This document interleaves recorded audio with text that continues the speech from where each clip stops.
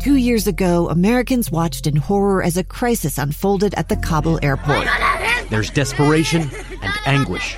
More than 80,000 Afghans have since arrived in America, but this story is still unfolding. I'm Andrea Martin. In my new podcast, Stranger Becomes Neighbor, we'll find out what happens to these new arrivals in our communities. Who would help our newest neighbors? Follow us at kslpodcast.com, Apple Podcasts, or anywhere else you listen. Inside Sources. Inside Sources. Inside Sources. Where KSL offers Utah deeper insights on the news. Host Boyd Matheson divides rage from reason and elevates the conversation on issues crucial to our community. On KSL News Radio 102.7 FM and 1160 AM. Boyd Matheson elevates the issues. Yeah, what do we do? I don't know that we've reached that level. We just kind of talk about them. We're a work in progress. And make some jokes about them as we go. I don't know, something like that. Marty Carpenter, Leah Murray in today for Boyd Matheson on Inside Sources. We're grateful that you're all along with us for the ride today. Leah, this is a super busy time in the nation's capital, mostly because you have a lame duck Congress and a holiday deadline ticking closer and closer. Everybody's going to want to get out of town. Right. And there is a lot on the plate for Congress that they're trying to get done. Right. And it seems like every day you hear about something else they're trying to get done, and you're thinking, most of this just ain't going to get done. It's not going to happen. Yeah. That's right. So right now Congress is negotiating its end-of-year spending package. That's one thing, and it's like a 1-point-something trillion. Like, it's a big number, an incomprehensible number, spending package that they're trying to get done before the December 16th deadline. So it's a good time to bring up Congress's spending problem and ballooning federal deficit. At our current rate, in 10 years, the U.S. will have more debt than it did after World War II. So, hey, where are we at, and how can we get our deficit under control? Let's bring in Romina Baccia. She's the Director of Budget and Entitlement Policy at the Cato Institute. Romina, thanks for being with us. Thanks so much for having me, Marty. Leah, nice to meet you. Very nice to meet you. So we read your article, 5 Good CBO Options to Reduce the Federal Deficit. And we agree with all of them. But I feel like, Romina, we're thinking, how is it even possible, given what Marty just did, the lead-in, right? Like, this Congress, right? So why don't you talk to us about where we're at with this deficit, give us some context, and then we're just going to listen and think, you're right, but how does it work, and how would it ever happen? Yeah. The deficit is too high after, at the end of the fiscal year, which ends in September, we had a deficit of over $1.4 trillion for 2022, and we're looking at an average deficit of about $1.6 trillion, so slightly higher, for the remainder of the next decade if we don't change course. And so I thought the Congressional Budget Office report, which is, by the way, a nonpartisan congressional research arm, they don't take any political positions. They didn't even endorse any of the deficit options that they shared. They just put out a report informing Congress of 76 options that they had selected based on what lawmakers had asked them to score in the past, and proposals that seemed to have had some support in previous Congresses, and some of them in this Congress, and said, okay, look, we scored all of these. There's a couple of different ways you could tackle some of these issues, and here are the options. And I just went through the report and thought, 76 options, hundreds of pages. This is going to be hard for lawmakers and the public to dig through. So let me see if I can identify some of the, what I consider to be the most important items that should be part of the debate, especially as we head into this next Congress, where I think it's extremely important that we hit the fiscal brakes. We get inflation under control, and the way to do that is to reduce the deficit and also reassure U.S. investors who are buying all of this debt that our government is generating that we are committed to managing our money, our budget responsibly, and that we're a trustworthy country going forward, and that means adopting a more stable debt path. And so these proposals that I picked all save lots of money, and they address the big drivers of spending, which are rising healthcare costs and Social Security. Two friends taking pictures of the rising full moon on a summer night. Two teenage kids doing what teenage kids do. When a stranger with a gun and a death wish changed everything. It was violent, it was senseless, and I will never understand it, I will never accept it. I'm Amy Donaldson, and unfortunately, we're all too familiar with stories about how violence shatters lives. But what we rarely see is how they are rebuilt. In a new podcast, The Letter, we relive tragedy, but only so we can hear the rest of the story. The struggle to reclaim lives, the realities of grief, and the possibilities of forgiveness. I believe in miracles. Sometimes I thought, there are no miracles. Yeah, there are, and this is a big one.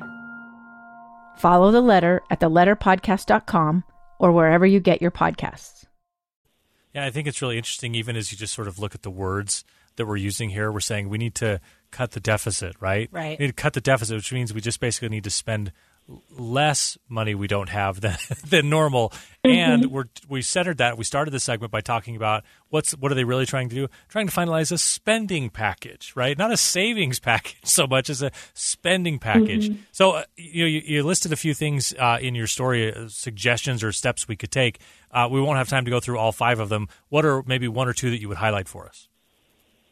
Yeah, so I think one that should be a no-brainer and that the states should take an interest in it as well is you have a federal healthcare program that is administered by the state, by the state's Medicaid. Spending has grown significantly, in part, I think, because of this federal match that is unlimited. And so a simple proposal would be to say the federal government will cap the match that it provides to states at the current level and only grow it with inflation. And then the states from there can determine how they want to manage that program. And then some states might find cost savings. Other states may want to expand their program and raise taxes from their own population to do so. That's the beauty of our federal system. And that change alone would save $836 billion over 10 years.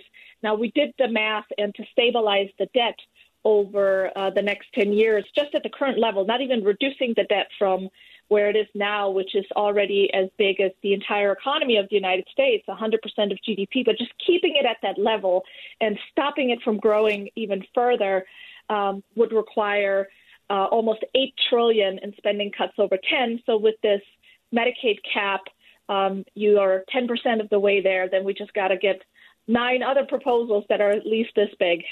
I love that. If we just have to get 9 others. So that was kind of my question right at the beginning, right, Romina, is Congress is never going to do, right? So these are excellent ideas. Are any of them, I like how Marty asked you to pick the most important one to highlight, but are any of them actually politically feasible? Like, is it possible, maybe with a change in party in the House of Representatives, would any of these proposals actually make it through?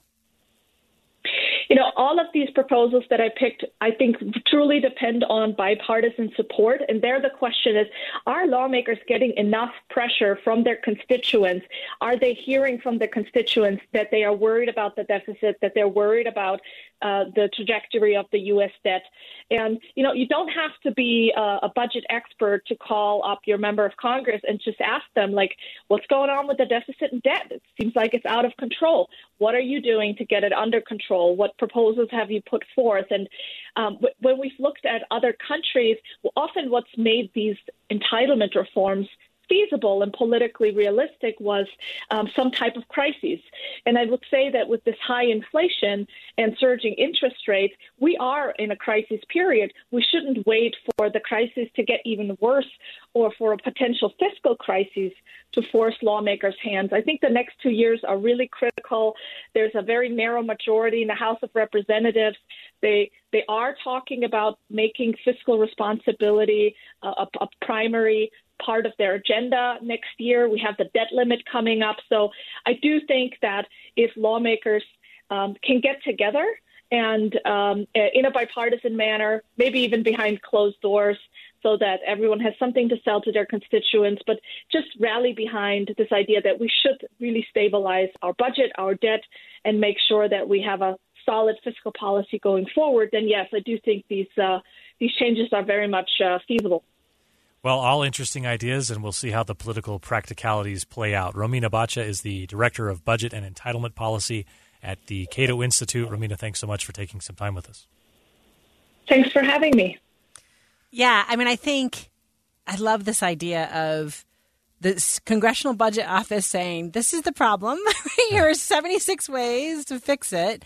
And Congress, right, and what you heard the answer is they're supposed to hear from their constituents. And I'm just really not sure anyone's clocking how bad this is maybe getting, right? Yeah, well, that's exactly right. And it's always, I guess this takes away part of the excuse, right? To say like, well, there's no way to fix it. Well, here's a list of ways to fix it, right? Now it's just a matter of can we agree on which ways those are. And it seems like it's hard to even get people to agree on, is it bad to have a huge national debt right. anymore? Like, is it even a problem? And I think like one of the things, I'll just push you a little bit, but from the Republican Party, you used to count on them to be deficit hawks and to care about this. And I don't know that I see that anywhere in the Republican leadership right now. It hasn't been the case probably over the last 4 to 6 years, but to position it and say that that's a Republican problem, that's like saying, oh no, it's everybody's problem. problem. The Republicans used to be the designated driver, but now they drink too. It's like, well, okay. Well, the other guy is still not able to drive the place either. So like it's an equal opportunity problem. Republicans, yes, were traditionally better at this. The Trump years were not as much so. And, so that puts us in an even deeper position. And the problem is like, the way that this gets difficult is at some point you got to make those payments on the credit card. Yeah. And the interest payments are going to be so high that they're going to be tough for us to make. And that's when real changes end up getting forced. So coming up next, are colleges concealing their true cost to incoming students? We will have Preston Cooper from the Foundation for Research on Equal Opportunity to figure things out.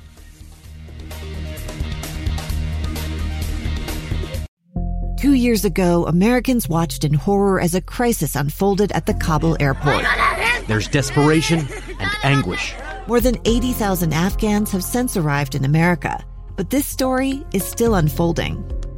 I'm Andrea Smartin. In my new podcast, Stranger Becomes Neighbor, we'll find out what happens to these new arrivals in our communities. Who would help our newest neighbors?